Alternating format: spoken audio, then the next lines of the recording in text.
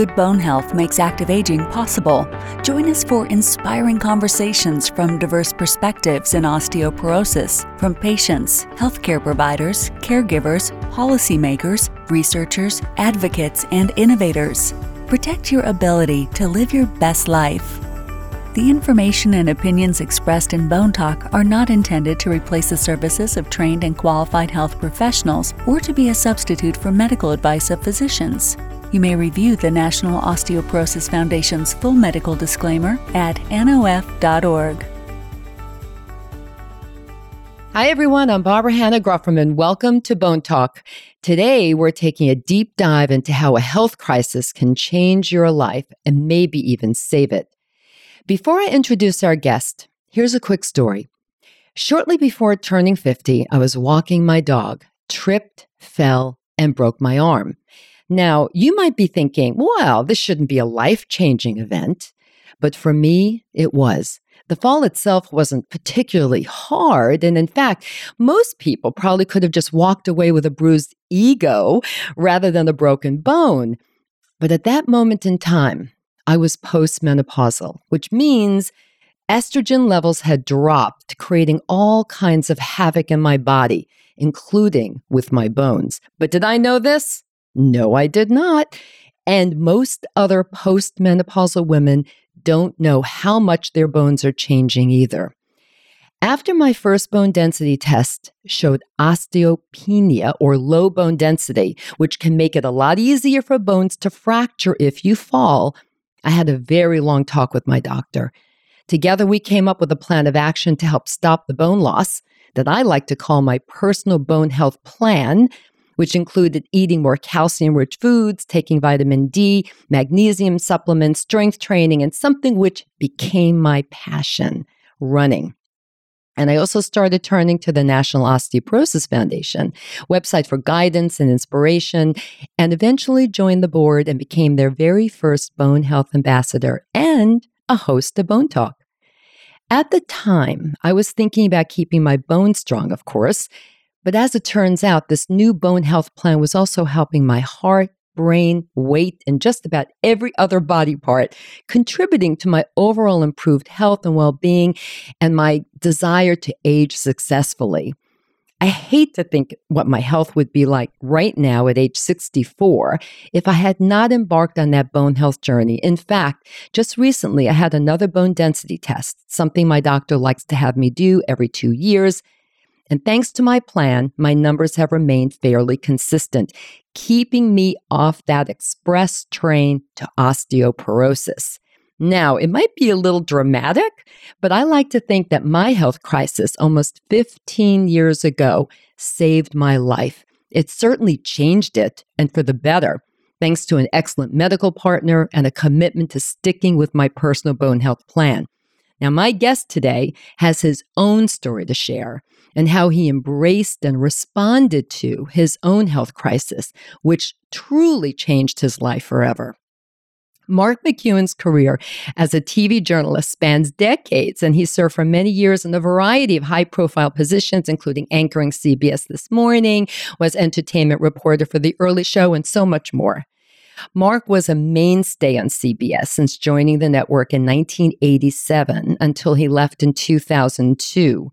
Consistently named one of the country's most trusted news personalities, Mark has interviewed many prominent newsmakers, including 5 presidents and stars like Steven Spielberg, Paul McCartney, Garth Brooks, and so many more. He's covered almost every imaginable television event, including the Oscars, Cannes Film Festival, Golden Globe Awards, Grammy Awards. He even covered 3 Winter Olympics, including the one in Japan, where he also ran with the Olympic torch. I'll never forget that. Mark has even appeared on Jeopardy! And these are just some of the highlights of this truly spectacular career. Now, in 2004, Mark and his family moved to his wife's hometown in Florida so they could be closer to her mother, who was having some health issues. And he became anchor on the local news station. Life was grand. And then in 2005, everything changed. Now, Mark's career is thriving once again, and we'll pick up on what Mark is doing now a little later. You know, his TED Talk, his super popular blog, his new show on the Black News Channel, and so much more. But something monumental happened to him in 2005 that put his life in a tailspin and really did change it. And that's what we're going to focus on right now. Hey, Mark, thank you for joining me. Hello, Barbara. How are you? You know, listening to your story was just wonderful. Wonderful. Thank you. I mean, it pales in comparison to your story, which you're about to tell us, but it really did change my life. And I think in some ways really saved it, because who knows what my health would be like right now if I hadn't embarked on that. But Mark, 2005, pivotal year for you. Tell us what happened. Barbara, I had been on national TV for 16 years, came here to Orlando, they never mentioned weather, which I did, among other things. They only wanted me to be the anchor. I thought, okay. I came here, and then I had a massive stroke. And that stroke just about killed me. I was in a coma for 2 days, intensive care for a week, hospital for a month, rehab for a year, changed my whole life. But I always say you rarely hear lucky and stroke in the same sentence. I think I've been lucky.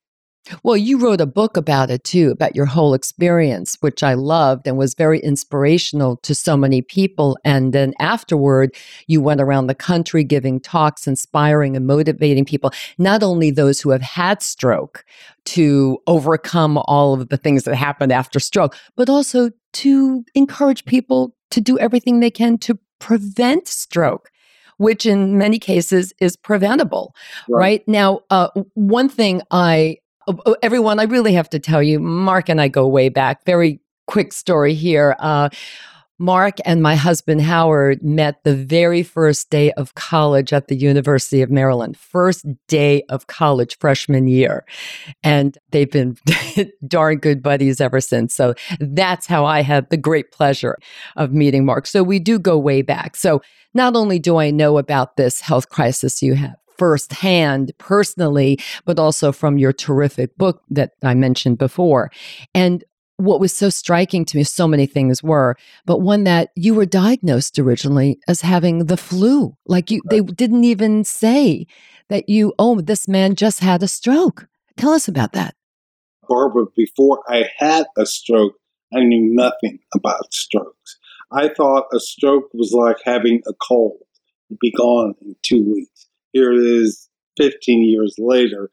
I still am feeling the residue of that stroke. So anyway, I was at BWI, at Baltimore Washington International Airport. I was coming home.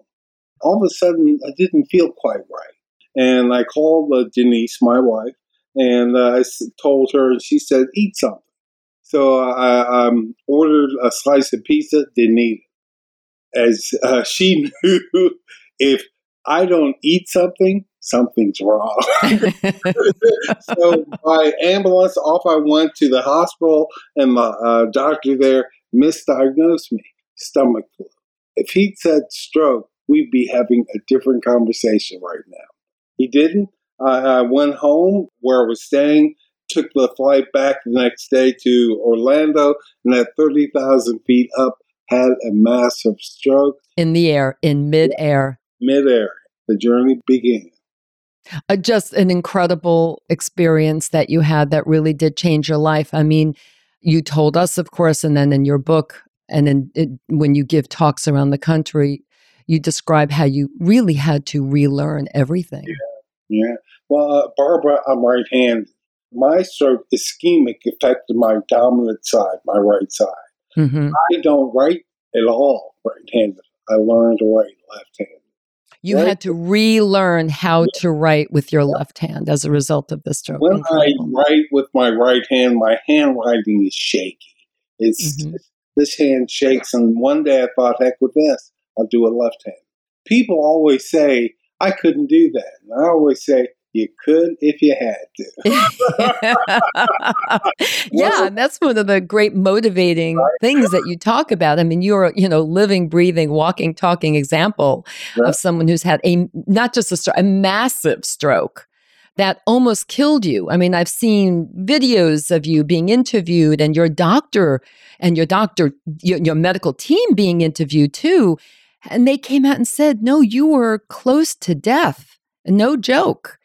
The fact that here you are sitting and talking with me is just a miracle. It's a miracle. Now, one thing I want to ask you, Mark, because I think this is super important. I'm all about prevention.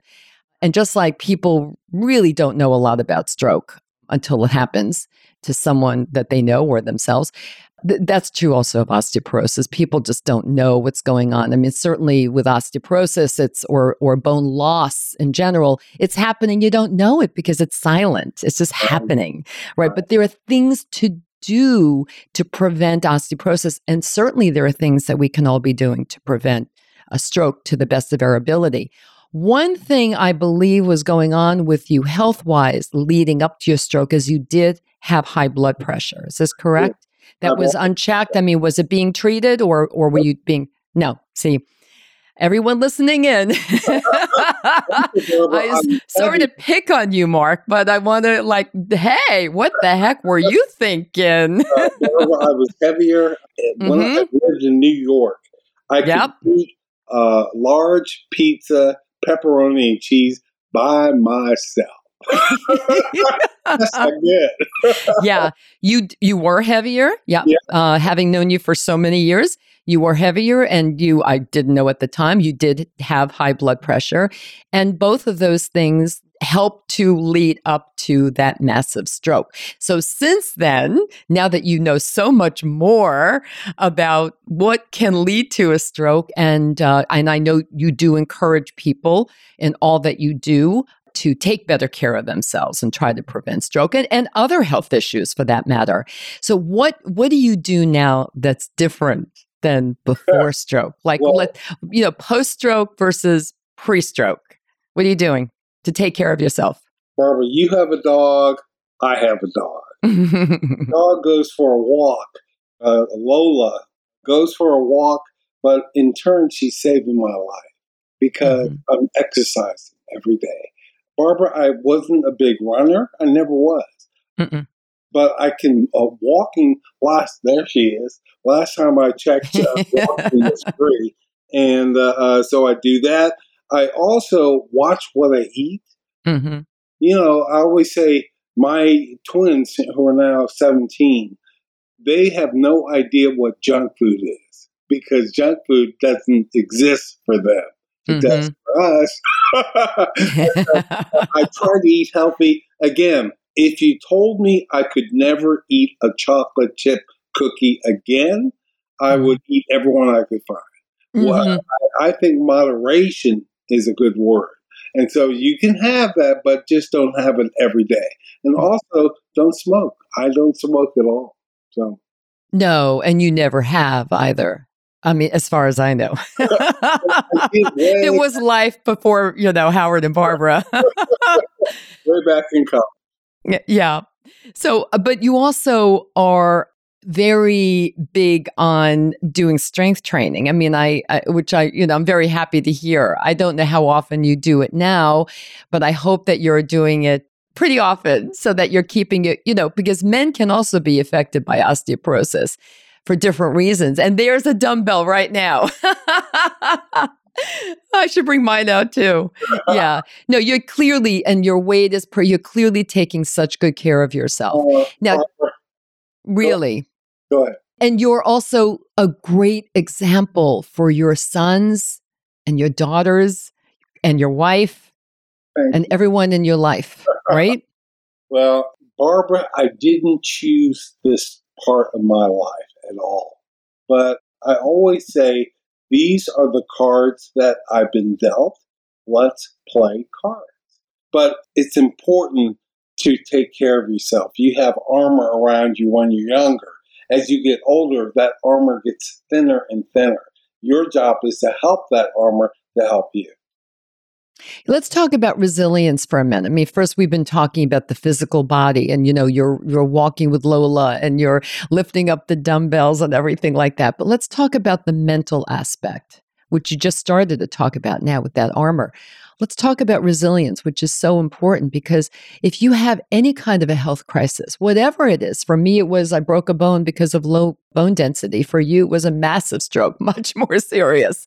And, people listening could be having their own health crises or, someone they love is having a health crisis. So resilience is critical to keep putting one foot in front of the other and to take all the right steps. So help us out with that. What worked for you? I agree. Barbara, I give all my credit to my parents. They put no give up in this dog. Instead of putting on a suit and tie and going to work, my work was gym shorts, shoes, top, off I went to the gym. When something happens to you, first of all, when bad things happen, you tend to read about someone who's had something bad happen to them. But when it happens to you, what do?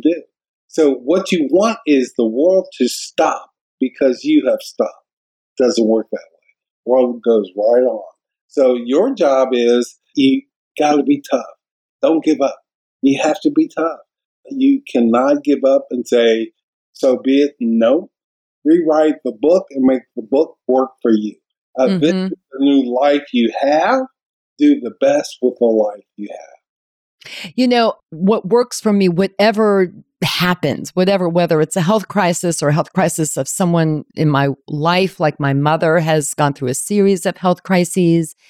For me, the thing that works the best is when I sit down and map out a plan. I just find if I feel I have a plan of action that I can really follow, that helps me so much. Like, again, in my case, when I told my story about, breaking my bone and realizing my low bone density, I took the necessary steps to try to keep my bones where they were so that I didn't lose any more bone density, and that just made me feel more positive. But I have to say, I think that you and I are kind of in some ways in a very good position because I think that we popped out a little more positive than most people. I think you and I are very similar, very kindred spirit in that way. And that I think we wake up every day like, okay, really positive. And like it takes something that's going on in the world or to make us feel otherwise. Am I right? You're right. And also, what you pointed out, Barbara, is everyone has something. You think it's only you. That's right. Look across the street. Look down over there. Look over there. Everyone is dealing with something. And that makes you more giving when you know that it's not just you, it's everyone. So my job is, hey, follow me. Here we go. Here we go. Mark, I don't know if you've watched the show Ted Lasso. Have you watched Ted Lasso on Apple? It's a great series. Everyone, if you want to catch a great show, it's really terrific. And just now what you said reminded me of the scene I saw last night. It was in the final episode of season 1, where Ted Lasso is a coach of a soccer team in the UK. He's an American coach. Anyway, it's a long story. But they had lost a very, very important game. And of course, everyone was devastated, like just devastated. And he said, look around. It's one thing to be sad and alone, but it's another to be sad and together. And that to me was so important because you can apply that message to just about anything.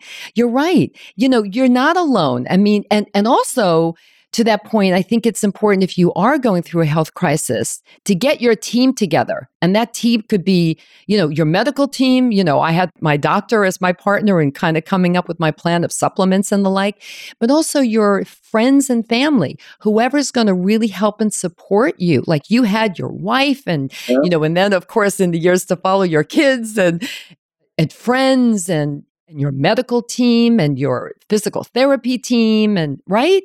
And that is so important important when you're going through a health crisis. Surround yourself with the right people who truly care about you. And again, that message from Ted Lasso last night really resonated with me. Awesome. I'm glad I could apply it to our conversation today. That's pretty funny. I wasn't planning on it, but. Barbara, when I had my stroke in the hospital, they used to wrap me up like Frankenstein with moving ties so I could walk 5 feet, 6 feet, 10 feet. And I remember Denise came to the hospital one day and I said, I walked 10 feet today. She said, great. And she said, when she left, she thought, he walked 10 feet. But she never let on that she was positive. She would load up the van with the boys. They were 2 then. And then come get me and take me to rehab and go to the gym with them. And, oh, God, I give all props to her. Yeah. Yep. Well, you know what they say. Behind every great man is a even better woman. Mark, you are doing so much now. Please tell us, what are some of the highlights? Tell us about that TED Talk that my husband was in the audience for, which was so great. Yep. And everyone, we will be having links to all of this. So please check out Mark's TED Talk. But tell us about the TED Talk, about your blog, which I love. Tell us what you're doing. What are you up to? TED Talk, I did that in New York on Broadway. Mm-hmm. There were 18 speakers. I was the last one. What you learn about having a stroke is time is not your friend. As time goes on, your voice you have to pay more attention to it. So there was at 4:45, I was up like at 6. And backstage were all these people walking in circles, muttering to themselves, trying to remember their talk. So here I come. Barbara, I couldn't tell you to this day who was in the audience. It was in the theater, and there were 500 people. I couldn't tell you. I was busy doing my thing and trying to remember. It was great. And the picture for my TED Talk was taken by your husband, Howard. Howard was there. And yeah, he was there and so proud. So proud. Go see Bruce Springsteen on Broadway. 2 grown men crying. So anyway, gosh. The blog, I just wrote one about Howard. And I go into Chicago to see Michael Jordan play basketball, which came from you and I talking. And I was like, I have this picture.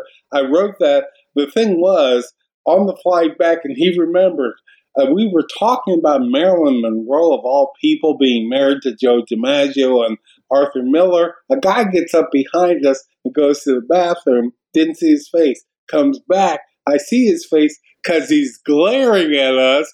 Arthur Miller.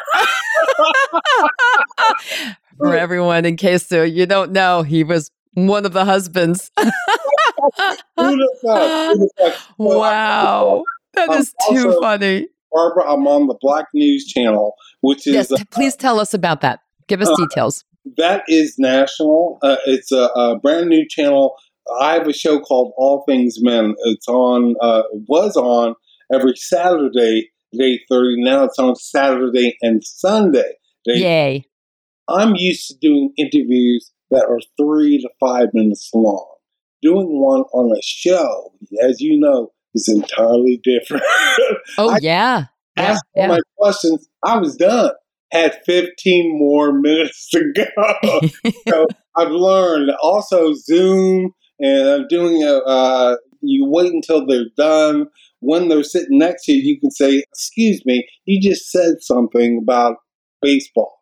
And so you ask them that. But in Zoom, if you interrupt them, they go, excuse me? Yes. Yeah. No, Zoom is a whole nother ball of wax, as we both discovered during this pandemic. But good thing we had Zoom. Yeah. I mean, I did a lot of stuff on Zoom. So did you. Yep. It's great, but it's tricky. It's definitely tricky.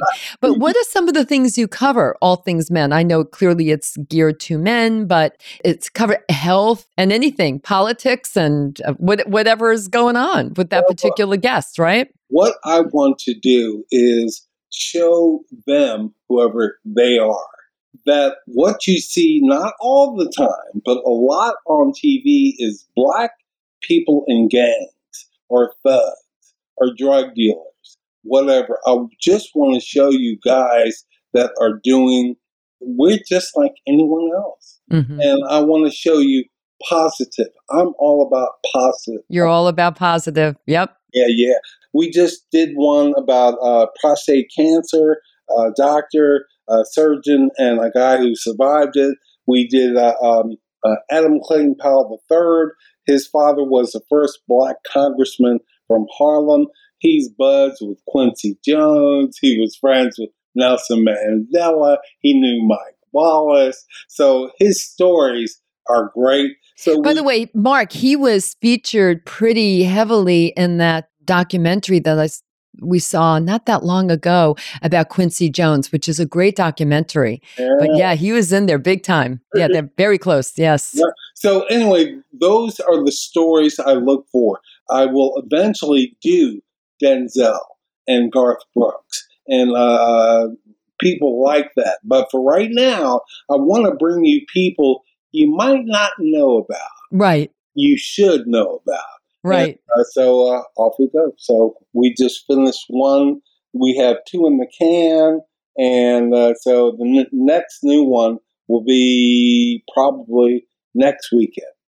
Everyone, again, we're going to have links to all of this, and I really hope you tune in. I mean, Mark has been doing such wonderful, wonderful stuff for a long time, and he's doing wonderful stuff right now. And Mark, our conversation's coming to an end. I'm sorry to say. I hope you'll come back again. And I love that you were talking with me about resilience. I think that's super important. Building your team, right? If you're having a health crisis, and how very often you need to look at a health crisis as a positive experience because it can change how you're living your life, right? Like I did, and like you have been, and I have been. Yeah. And that's how we really want our audience to start to view any health crisis, how it can change your life, maybe even save your life, right? Exercise is good for stroke, good for osteoporosis. Absolutely. Yeah. Absolutely. As I often say, because people can get, a little overwhelmed thinking, oh no, now I have to do this whole thing for my bone health and then this whole thing for my heart. No, it's like, move your body more, eat the right foods, don't smoke. Those are the basics. If you're doing all of it, keep your weight at a healthy weight. By the way, weight is a very tricky thing for a lot of people. Healthy weight are your health check numbers where they should be, and do you feel good, right? That's what that means. That doesn't mean you're a size 2 for women listening out there. No. People who are listening get overwhelmed. Remember, every journey begins with the first step. Don't look at Mount Everest and go, oh no, look how big it is. No, every journey begins with the first step. So 1 step, 2 steps, 3 steps. And just keep putting one foot in front of the other. Yes. Mark, thank you so much. This has been wonderful as always. I love you. I love you. And we'll talk soon. Again, we'll have links to NOF resources as well as how to learn more about Mark McEwen and all the wonderful work he is doing at bonetalk.org. For more information about how to keep your bones strong and healthy for life, please visit NOF.org regularly for up-to-date information. We always hear amazing things from our guests, but we want to hear from you too. So please visit bonetalk.org and go to share your story to tell us about your experiences. Finally, please do 2 things. 1, subscribe to Bone Talk so you never miss an episode. And 2, please share with all your friends and family. Until next time, remember this: we can't control getting older, but we can control how we do it. Bye for now. Thank you for joining Bone Talk, the National Osteoporosis Foundation's podcast that shares information, strategies, and inspiration about good bone health that makes active aging possible. To learn more about bone health, to become involved and/or help fuel NOF's mission with financial support, visit nof.org.